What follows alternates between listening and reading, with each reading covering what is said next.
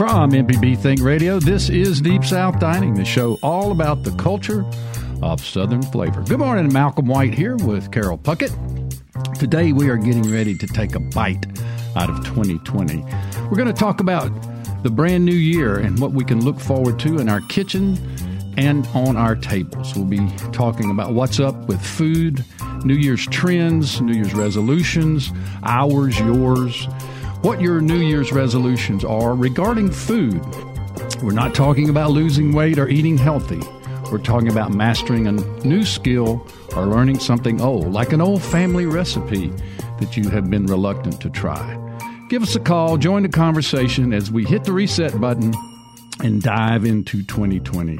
The number is 1-877-MPB-RING. That's 1-877-672-7464. This is an MPB Think Radio podcast. It's a beautiful morning.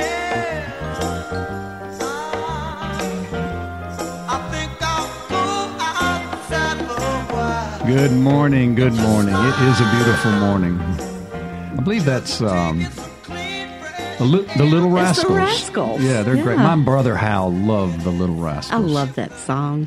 But Young Rascals.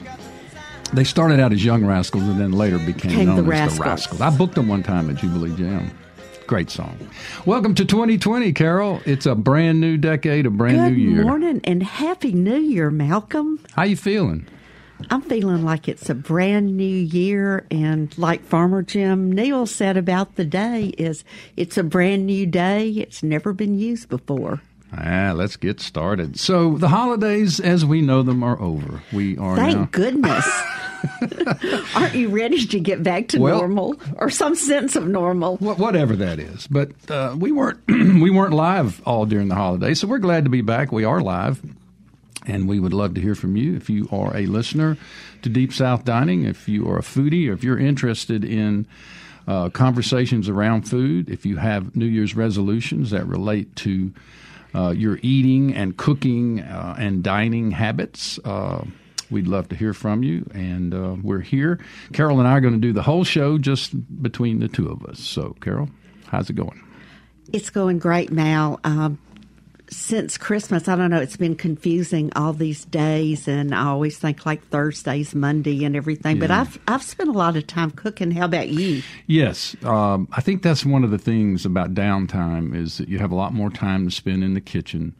You don't have to rush. You don't have to, plan meals and prepare and get ready to go to work. You can just take your time and do some slow cooking and cook some things. We had a great time at our house, having company over, family over, cooking big meals, cooking small meals. And, I am the king of leftovers. And so this is a glorious, glorious time for me. My refrigerator is still full of leftovers, and I couldn't be happier. Well, I accept that challenge because I'm the queen of leftovers.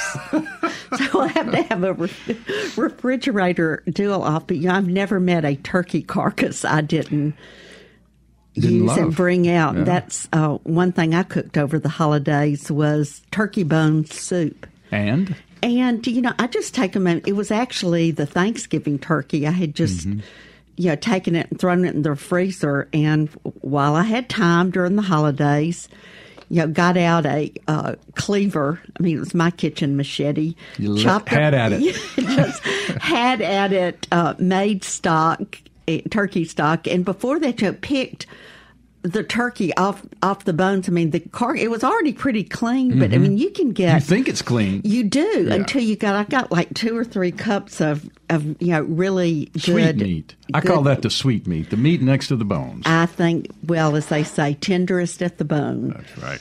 But I made a wonderful turkey soup I guess I've been making for 30 years that I got out of Jane Brody's cookbook, I think back in the 70s or 80s. She still writes for the New York Times, and a lot of her recipes are on the healthier side. But this one is just wonderful. It has the flavor of marjoram in it that adds just a little something extra. And then you finish it off pouring either rice or barley in to boil with the soup, and Wow. just the little pearls of barley I love barley. give it a great flavor. And then with the Christmas turkey, I'm going to do turkey hash, which is a favorite of my partner John Palmer, and I've tried the turkey hash from the 21 Club in New York. They have a real famous turkey hash. But the one that I found that he likes the best, this is an old-timey turkey hash from Good Housekeeping cookbook back in the 60s. Okay. And it's with milk, and you can, you reduce it down, and then you can put it over mashed potatoes or rice or toast. So those are my leftovers. How about yours? Well, we made a lot of soup. We made chicken and leek soup. Our actual meal on New Year's Day was Swiss chard, a black-eyed peas salad. I chose to make a salad rather than a pot of peas. And then I cooked a pot of boxcar lima beans, which they're the big, extra-large white lima beans. And my grandmother, Atsy Taylor White, we called her Pat, she made this every Sunday at her house. She ran a little boarding house, and so she would cook these big meals. Is this down in Stone County? Yeah, in I'm Wiggins. trying to get the visual. Yeah, Wiggins. Okay. Right there in downtown Wiggins. But she would make these boxcar lima beans with ham and cornbread and what we called a wet salad, which is a salad sort of like a chopped salad tossed with mayonnaise and lemon juice. We serve this still today at Howlin' Mouse, and we call it a wet salad. But we would have this meal almost every Sunday. I love these beans, and you have to cook them till they're soft. And for the ham this year, I used leftovers from our Christmas dinner using the Virginia country ham that Rob Norris brought us from Richmond, Virginia. Who would be your father-in-law? That's right. So we had Virginia country ham and boxcar lima beans, as well as the Swiss chard. And we did not cook a turkey this year. We cooked a roast, a standing rib roast, with a nice horseradish and mustard sauce. So we did a little different, but we got our peas on New Year's Day in.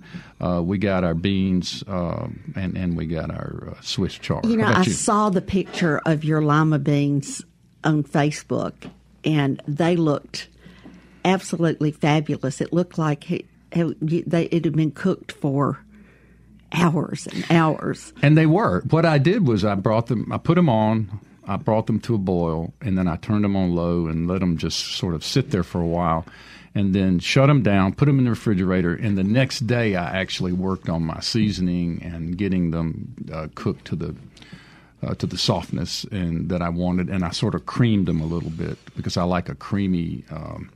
And how do you do that? I take a few of the beans and mush them up and put them back in, and it creates a thickening in your pot liquor. Well, you know, I was looking up some research on peas and beans recently, and I saw that lima beans were first cultivated like 6,000 years ago in Peru. Wow.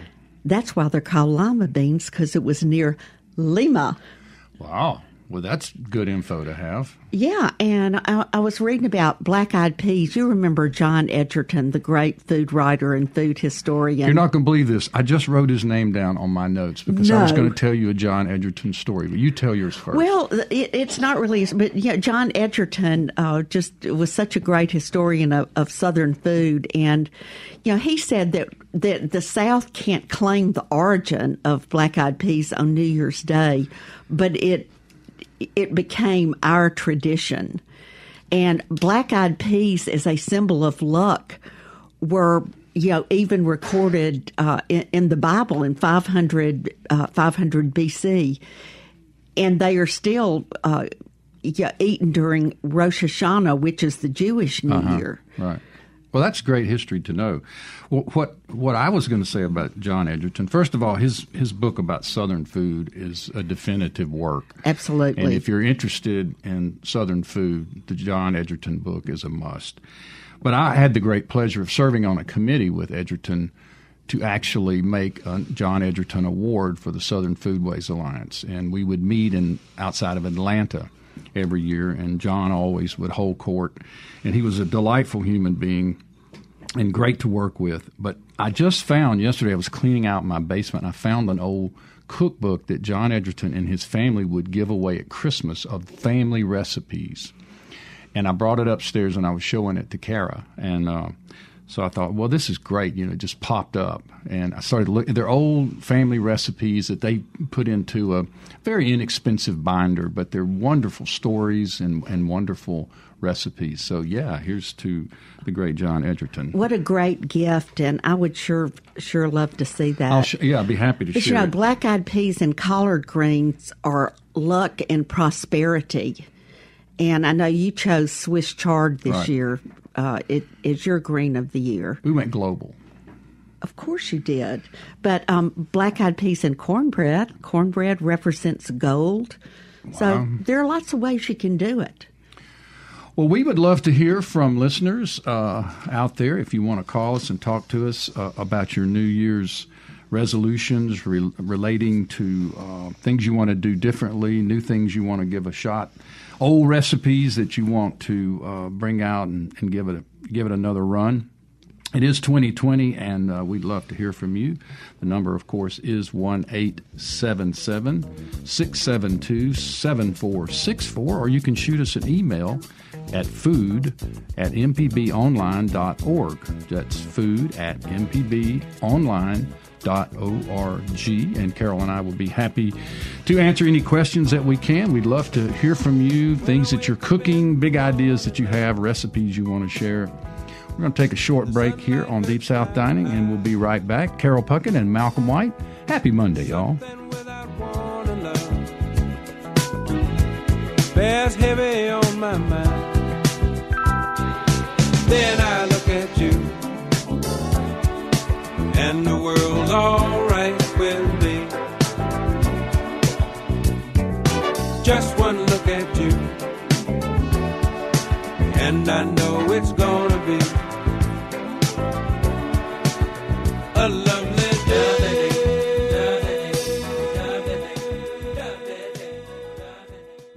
Hi, I'm Jason Klein from Fix It 101. If you ever thought about changing the doorknob or fixing a leaky faucet, some jobs just aren't that difficult, and yes, you can do it. If you want to find out how to do those things, listen to Fix It 101, podcast everywhere.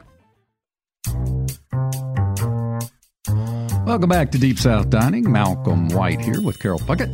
And today is Monday, and the holidays have passed. And folks, we are staring directly at the year 2020.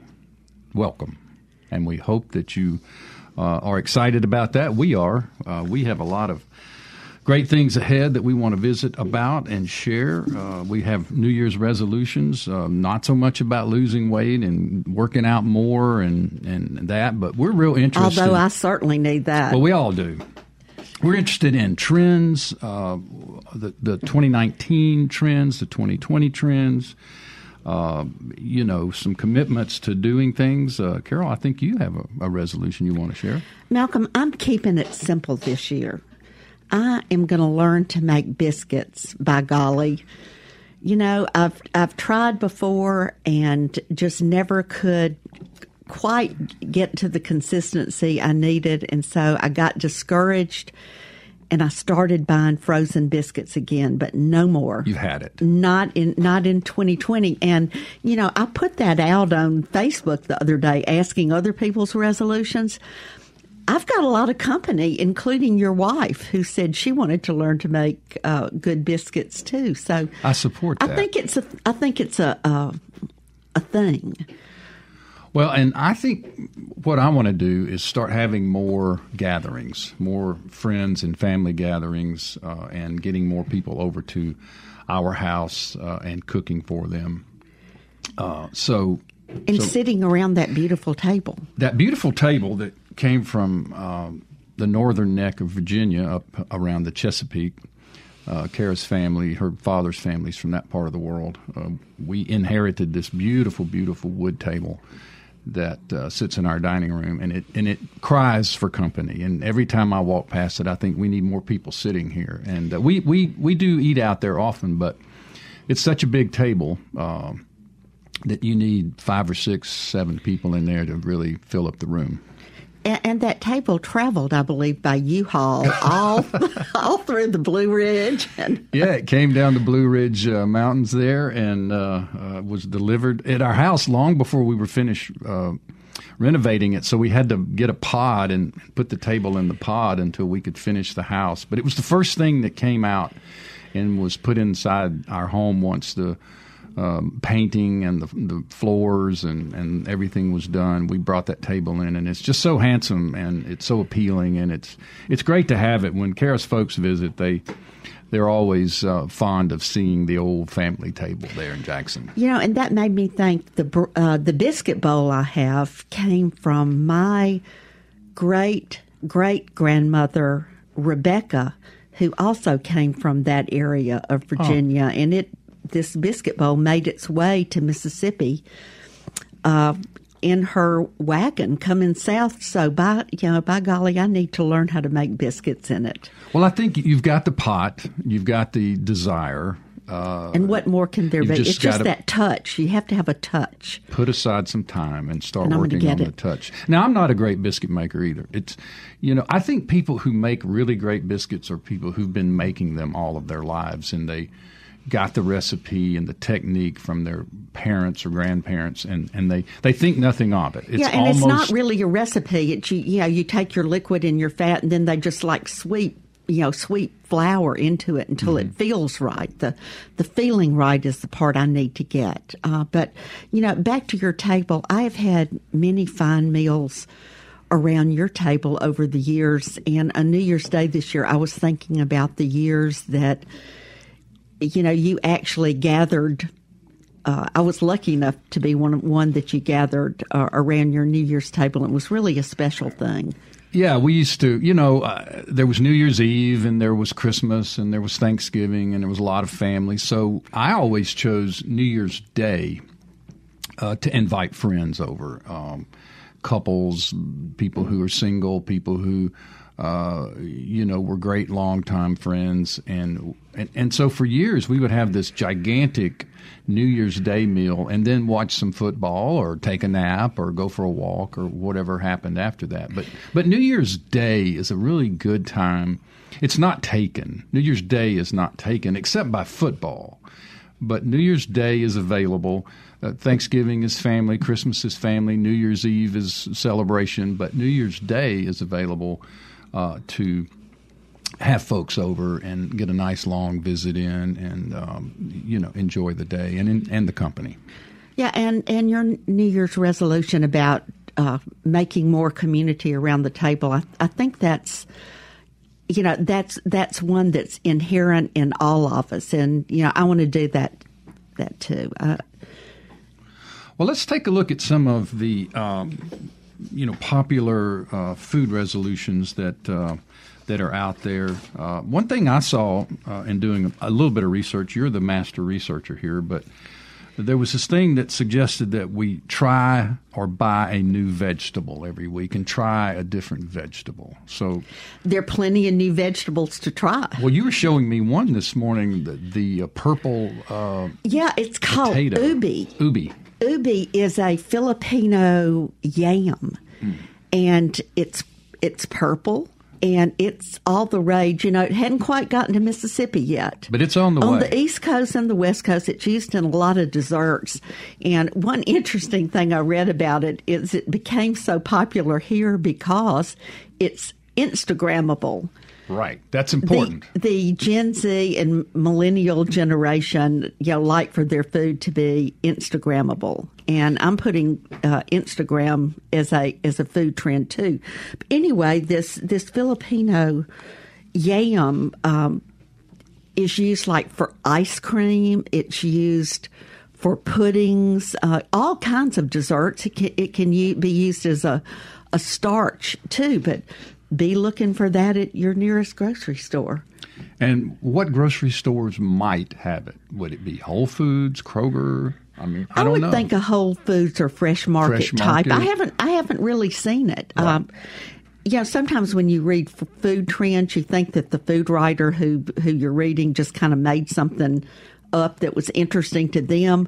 But I read about this across all kinds of research and food writing and cookbooks. So we need to pay attention to some ubi, U-B-E.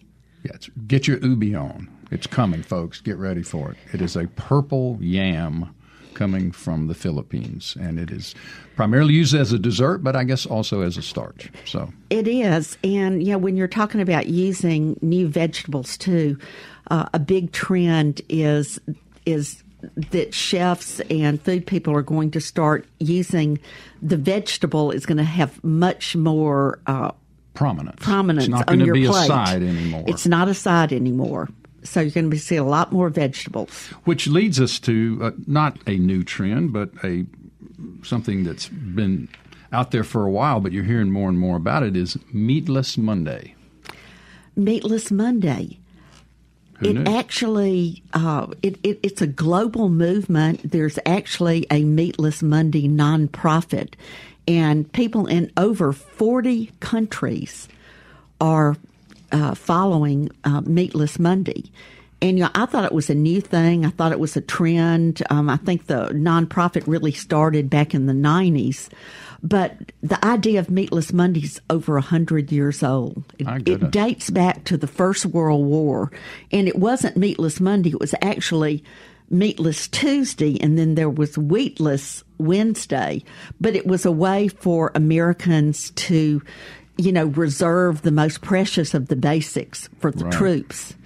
And then in World War II, Roosevelt resurrected that idea and named it Meatless Monday. And at one time, 15% of the population in the United States signed a pledge. Actually signed a pledge to have Meatless Mondays. For the cause. It was all for the cause, for civic engagement, civic pride. And it's coming back now. It's a big thing. And really the way it was revived is because all these studies, I think Johns Hopkins was one of the big ones, said that Americans are eating 15% more meat than we should. Oh, okay. And so when you break down your weekly eating, 15% is like 3 meals. So Meatless Monday was resurrected, and it's becoming a big thing along with Meal Prep Sundays. Meal prep. I know. I thought that was pretty cool.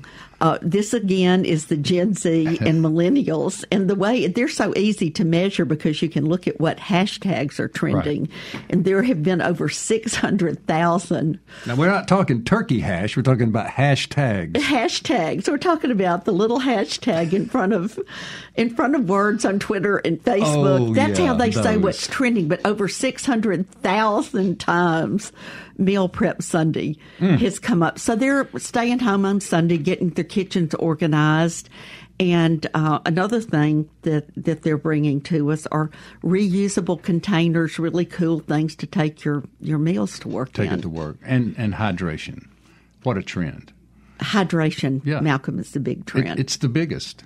Yeah, hashtag hydration. Yeah. See what happens. But back to food resolutions, we had lots of listeners give us their food resolutions for 2020, and we got some good ones. You went on the internet and you posted, share your food resolutions. Let's name a few that you got there, Carol. Okay. Well, for Michael Potts from Jackson, it's learning to make gumbo. Very noble. It's very noble. Worthy, very worthy. I know Michael loves gumbo, but we wish him well on learning to make it. There are lots of recipes out there and lots of styles of gumbo.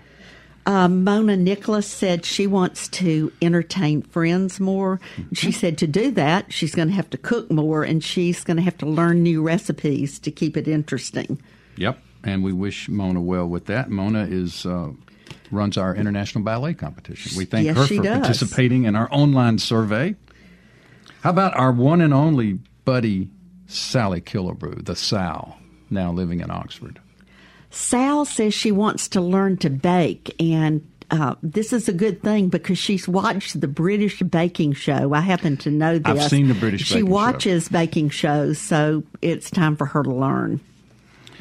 Let's see. Elizabeth Boyd up in Memphis says that she wants to do meal prep rather than throwing stuff together at the last minute. Well, I like throwing stuff together, but I understand the reason to organize. Makes sense. Let's see. Brenda Trigg from Picayune says she's using a different spice and different food combinations, getting out of the old cooking rut. This makes a lot of sense. Yeah, we don't want to be in the try cooking a new rut. vegetable, try a new herb, try a new spice. Stretch out a little bit. There are cookbooks full of big ideas, and the internet itself has information everywhere about using new techniques, new recipes, new ingredients. All right. Come back. We'll talk more about 2020 ahead, food resolutions, trends, what's going on in your kitchen, at your table.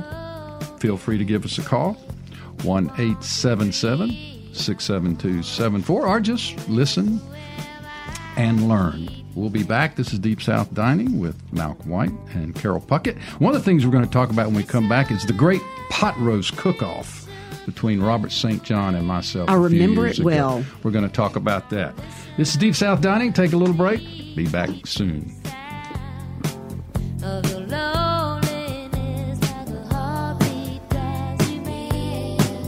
In the stillness of remembering what you had and what you lost and what you had and what you lost. Oh, thunder only happens when it's raining. Players only love you when they're playing. I'm Professor Richard Gershon from the University of Mississippi School of Law, host of In Legal Terms. If you're enjoying this podcast, I encourage you to listen to In Legal Terms, the show about you and your rights. We find interesting legal topics to bring to you and let you know how the law affects you. Find In Legal Terms on any podcasting platform on your smart device or on our website, inlegalterms.mpbonline.org.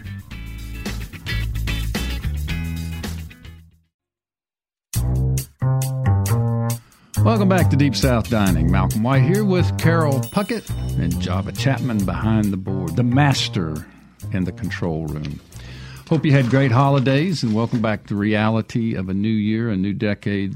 Ladies and gentlemen, it is 2020, and we have asked folks to share their New Year's resolutions relating to their eating and cooking and entertaining world. We're not talking about losing weight or getting more exercise, but that could be a part of it. We want to hear about food trends, new ideas, and again, resolutions, things you want to try in the new upcoming year. Right before the break, I was talking about the great pot roast cook-off that Carol and I had a few years ago, and I thought it was between myself and Robert St. John, but Carol has corrected me. The cook-off was between Carol and I. Carol used Robert St. John's recipe, and I used one of my own. And we started talking about this regarding Malcolm's resolution of putting more people around our tables and communal eating. And one day, I think we were kind of bored, and it was on a Sunday, and we started talking about whose pot roast was better. So we rounded up a group of friends, came over to my house, and we cooked your famous pot roast, the Lord is My Shepherd Sunday pot roast. Right. Which is your own family recipe. Correct. And me not having a family recipe, I turned to Robert St. John, which is always a good place to turn. Absolutely. And we invited a bunch of friends over to share in the pot roasts, and they judged which was the better, and I lost. I think it was rigged. I remember that we invited our mutual friend Peyton Prosper not only because he loves to eat. He is a bachelor, as we say, and is a great guest around any table. And as I remember, Malcolm, I think I think the whole thing was rigged. Well, but there were that's two fine. very different pot roasts. And we had a great time. And yours actually came from your family in Wiggins. It was the pot roast y'all put on the stove every Sunday before you went to church, which is how a pot roast mostly turns Right. up on the table. Yes, I've eaten pot roast every Sunday of my life, probably up until I was off to college in my 20s. But the recipe was my grandparents'. I called it "The Lord is My Shepherd" because we cooked it on Sunday. I will share the recipe, and I start off by saying this is how I come to cook a roast, and it goes on, and the recipe's here. I'll be happy to share it. But first, we have a caller. Timothy's calling from Louisiana. Timothy, what's going on, my friend? Good morning. Well, I'm trying to internationalize my cooking. That's a good thing. I learned 2 new dishes from Africa last year. I want to expand more on that. And I remember there may be a African grocery store in Jackson. Is it still there? I was there 12 years ago, I think. I'm not familiar with an African grocery store, but I'm certain that there are some small grocery stores in communities around Jackson that cater to African Americans, and they may stock some certain items. I'm not familiar with it. Carol, are you? No, I'm not. Some of the Asian grocery stores carry some of the, some of the more interesting ingredients. And you might I got find one of those over here that's real good. Yeah, and then of course there's always the internet. Yes. But I like to shop, and look, and sometimes you can go into a place, and go in for one thing, and you find something you didn't even know existed. You are so right. I mean, that is the beauty of going into ethnic grocery stores. But interesting that you bring up African cooking, because West African cooking is one of the trends that I saw as I researched all these different food writers and data miners and researchers that study what we do. So West African cooking is making a comeback, which means, well, it's not making a comeback. It's just hot. Yes, it's hot. And so that means we'll probably be seeing some ingredients in our grocery stores. Yeah, I've been doing some Central African, peri-peri chicken and pumpkin stew. That sounds great. I never had pumpkin as a savory dish until I ate it this way, So what got you interested in African cooking, Timothy? But I recall my second and favorite wife, who was Nigerian Italian. What a combination. Yes, and so our dining table was really broad, buddy. And the Italian side of her was also Jewish. So, wow. We ate very broad in our taste, Absolutely. Well, it sounds fascinating, and it sounds like you're on to a good trend here of researching and preparing African meals and using African ingredients. We appreciate you calling, Timothy. It sounds like you're on the road somewhere. Hey, I'm driving down the dirt road. Well, we appreciate the call. Have a good one, y'all. All right, man. Thanks for calling. So tell us a little bit more, Carol, about that trend, that West African trend. Well, not only West African, but here's something really that harks from what he's talking about. It's called itameshi, which is a trend in Japan where they are combining Italian food and Japanese food. Oh. And lots of Japanese chefs are going to Italy to really learn Italian food. But a lot of their, noodles, you have noodles in Japan, you have pasta in Italy, but those are two interesting cuisines to mesh, just like Italian and Nigerian. Yeah, and I think that's really one of the fun parts is meshing up these cuisines, taking old recipes and tearing them apart and tweaking them a little bit, changing ingredients, experimenting. And we've talked to 2 chefs in the past 3 months who are cooking West African dishes. That's, Carla Hall, formerly of The Chew on television, and then our own Enrica Williams from Jackson. Absolutely. And her sweet potato soup has some African, ingredients in it, but she does quite a few West African dishes. Well, we've taken, the Southern palate, we've taken lots from the West African traditions, the gumbo, using the filet, the okra, all of this, these things we think are Southern are really West African. We were talking about black-eyed peas, too. Black-eyed peas were in North Africa. They were all over Africa and end up all over the world, but they were one of the staples of the enslaved people's cooking.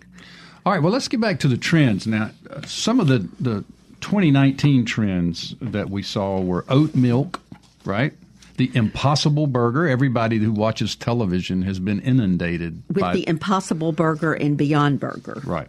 And the sweet corn grilled, I guess it'd be street corn. Mexican street corn. Now, that's one I've tried where you buy it, the husk is still on, it's grilled, and you eat it. It has a lot of milk in Yes. it. A lot of them have a lot of milk in them. I've also tried the avocado toast, which is a hot thing here, coming to a close in 2019. There are lots of restaurants featuring the avocado toast. What other ones, Carol? What's CBD? CBD is it's the cannabis derivative. Oh, okay. I can't say the word. It's a hemp thing? Cannabidiol. Cannabinoid. Cannabinoids. There you go. It's going to make you chill out when you eat, but that's you're a big stoned. Yeah, no, I don't believe it You're has. going to eat and get stoned? I don't believe it has THC. Yeah, it which doesn't have the THC which is aspect. the THC, but they're putting Java it, knows all about yeah, this. but thanks, Java. They're putting it. You're putting it in drinks. Putting it in snacks and in food, even in pet food, so your pets can really chill out. Okay. All right. So that was the 2019 ones. What about the 2020 ones, Carol? There's one about alternative meats. Of course, we've talked about that one. Plant-based meat alternatives. Well, yeah, we've talked about Beyond Meat and Impossible Burgers, but a big trend is a combination of vegetables and meat, because some people really love meat, but they want to cut back on their consumption, but not just go cold turkey, as we say. No. Cold roast beef. They're blends of burgers with both veg and beef. All right. Big we got a trend. caller. Nope, we don't have a caller. Thought we had a caller. He went away. Sometimes it happens. Now, there's also the vegan comfort food movement. Yeah, vegan food is going more mainstream. Yeah, you're going to see a lot of dishes that are, more like stews and things that everybody would like. You don't have to label it as vegan food. But it is. Yes. And So vegan goes mainstream. Yeah, vegan goes mainstream. And also there is this huge mocktail movement, the alcohol-free drink, the sober socializing. And I love that term, sober socializing. And it goes back again to the millennials and Gen Z generation. They are not big consumers of alcohol like the baby boomers are. So not only are you seeing these wonderful and exotic drinks on menus that have absolutely no alcohol, they're also alcohol drinks that have very low alcohol. I think things are rated ABV, alcohol by volume. Right. Mm-hmm. So they're very low volume. And there are also non-alcoholic beers. I saw Heineken has one they're promoting that has zero. I think the early NAs, the non-alcoholic beers, had a little bit of alcohol, but now I think they are making them with zero alcohol in them. So that's another trend. And, I wonder about the liquor industry and the wine industry, how this affects them, if at all, or if this is just people are cutting back a little and doing a lot of other stuff. Yeah, but, we'll be seeing wine in cans, too. That's a new trend. Those seltzers, those alcohol-laced seltzers are the hot thing. Hard Claw and others. Yeah. Yes. And kombucha. Kombucha. I love a kombucha. All right, time for a kombucha break. We're going to take a little break and come back for our final segment of Deep South Dining. Don't be afraid to give us a call, 1-877-672-7464. We'll talk about trends, 2020 trends, what's ahead, what's behind, share recipes, join in the conversation. We're always glad to have you. Carol and I will be right back after this short break.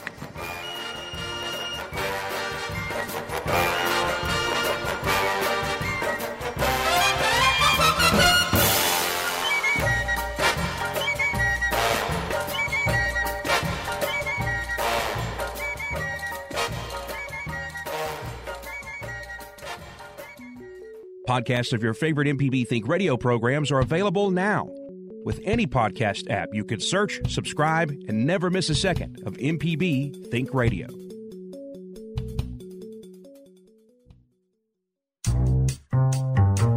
Welcome back to Deep South Dining. Malcolm White with Carol Puckett. We're so glad you are tuned in on this Sunday. On this Monday. It's the first show of 2020. So we're glad you're here. During the break, 2 callers called, didn't want to hang on, but had questions. One was about the Elite restaurant on Capitol Street, 60-some-odd years in business. The Zabukas family, they have decided to close. It's official. I was in there on Friday and spoke with the owner, Chuck, and his family have decided to give up the Elite. They they hate it. I think the construction and the redesign of the two-waying of Capitol Street was tough on them. But they are trying to sell both the property and the restaurant. They would love for a young, innovative restaurateur to come in, an entrepreneur to come in and take over the Elite. It is ideally located between a building that's about to have 100-plus apartments in the top of it, sort of a revitalized Capitol Street. So if you're interested in the Elite, I can hook you up with the owner. It is for sale. They own the lot next door and the building proper. What a loss for Jackson. One of the great old Greek families, 1947. 1947. I think about the enchilada plate with the chopped onions on top. The rolls. The beautiful yeast roast. The cream gravy on the veal cutlets. A great breakfast place.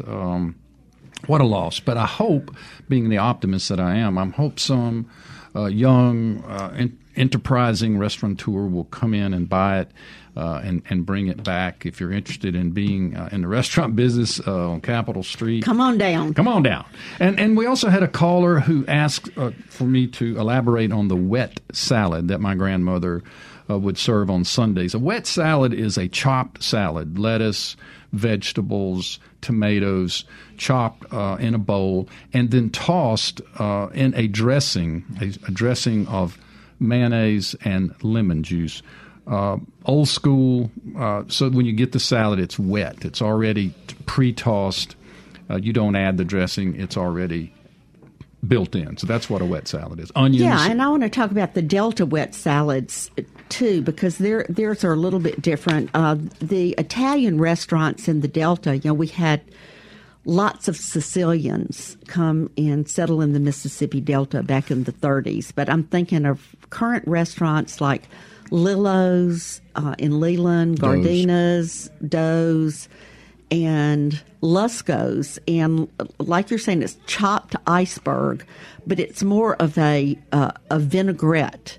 But it's very, very wet. Very wet. And I think we've talked before about Aunt Florence at Doe's with the big giant salad bowl making the wet salad, and that Delta brides would bring in their wooden salad bowls for her to use making the wet salad to season the bowls. To season them. Yes.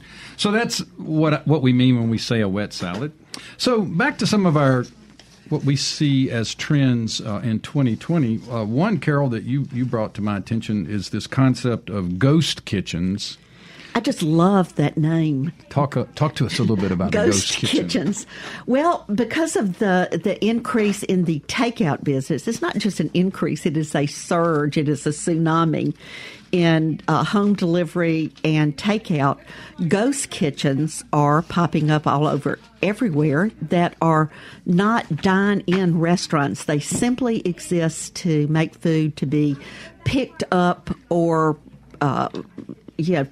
carried out by one of Delivery the food. dining delivery food. Right.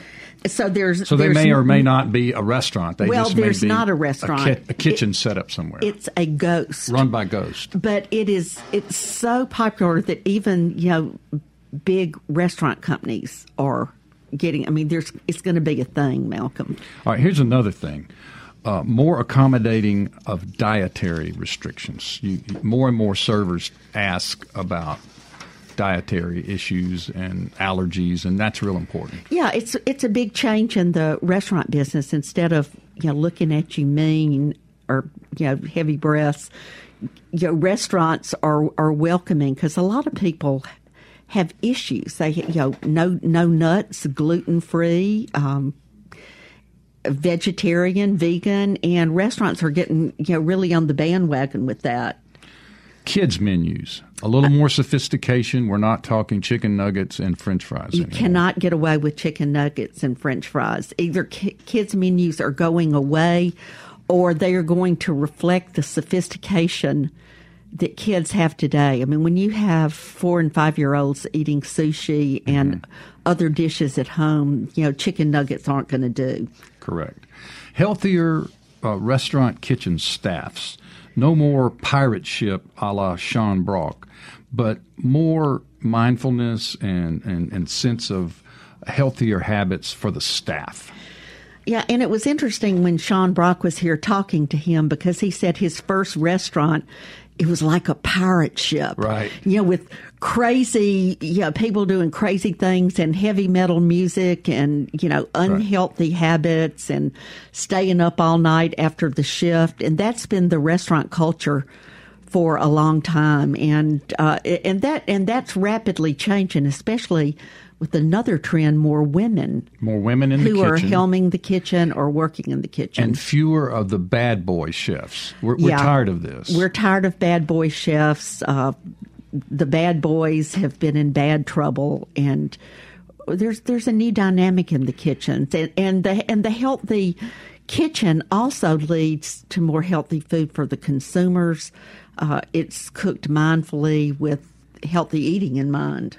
I love what you told Sean Brock about the pirate ship. You told him it may be time to replace the pirate ship with a sailboat, and he liked that. Yeah. But it's the truth. That is a huge change. Well, I grew up working in kitchens, and I know how chaotic and undisciplined and crazy it can be. And I also believe that the energy that goes into preparing the food is the energy that you consume when you eat it. Now, I'm not getting, all metaphysical here, but I believe that's why at home when you cook a family meal and the kids participate and everybody stirs a little love in and cuts when you do that, the meal, love in and my intent. view, it's it comes out in the food and it's a more healthy. Now it's harder in restaurants because restaurants fill up with people at certain times of the day, and they all want to eat at the same time, and they all have to leave at the same time, and they all want their check, and they all got to get back to work, and there's this insane pressure to feed everybody between 11 and 1, and again at between 6 and 9, and it's you can't lay back and think, oh yeah, I think I'll meditate over these sautéed mushrooms. No. But I do love one of my favorite chefs, her name is Cassidy Dabney, and she is the chef at Blackberry Farm in Wallen, Tennessee. And, she talked about feeding their patrons. She said it's food to fuel the mind, the body, and the spirit. And if that's the intent that's put in the kitchen, the diner is going to feel that intent. There's also going to be more and more trends toward the culinary trips, the food trips. Robert St. John and Elaine Trigiani, other people we know, take people on trips, and it's either all about the cuisine or it's about art and culture and cuisine. Yeah. And it's become And, quite I did a a deal. number of those for years when I worked with Viking and worked with the Culinary Institute of America. And what we would do, and we did it in India and Vietnam and Thailand and Spain and Oaxaca, Mexico, my favorite place. You get down into the basics of the cuisine. To really learn a cuisine, you have to go in the market. You have to see the spices. You have to see the ingredients. And that's hard to do sometimes from a cookbook. Right. So sign up for a culinary adventure. Go to Italy. Go to France. Go to the Caribbean. Lots of them. It's a great vacation. Often it's a cruise, and there's a culinary component, but often not. You just go to your country of choice, and you hook up with a culinary expert, and you spend either the entire trip or part of the trip visiting the olive gardens and the olive oil makers and the wineries. And the local gardeners and the cheese makers. It's a beautiful way to take a break. I'm excited about 2020, Mal. We're Me going to too. do some cooking and eating. Absolutely, whether it's at our own homes or somewhere exotic. Deep South Dining is a production of Mississippi Public Broadcasting's Think Radio. It is funded by generous contributors like yourself. Our show was produced by the one and only Java Chapman. My co-host Carol Puckett and I thank you for tuning in. Please stay tuned for Now You're Talking with Marshall Ramsey and Southern Remedy, Healthy and Fit with Dr. Josie Bidwell at 11. Join us next Monday, 9 o'clock in the morning for Deep South Dining on MPB Think Radio.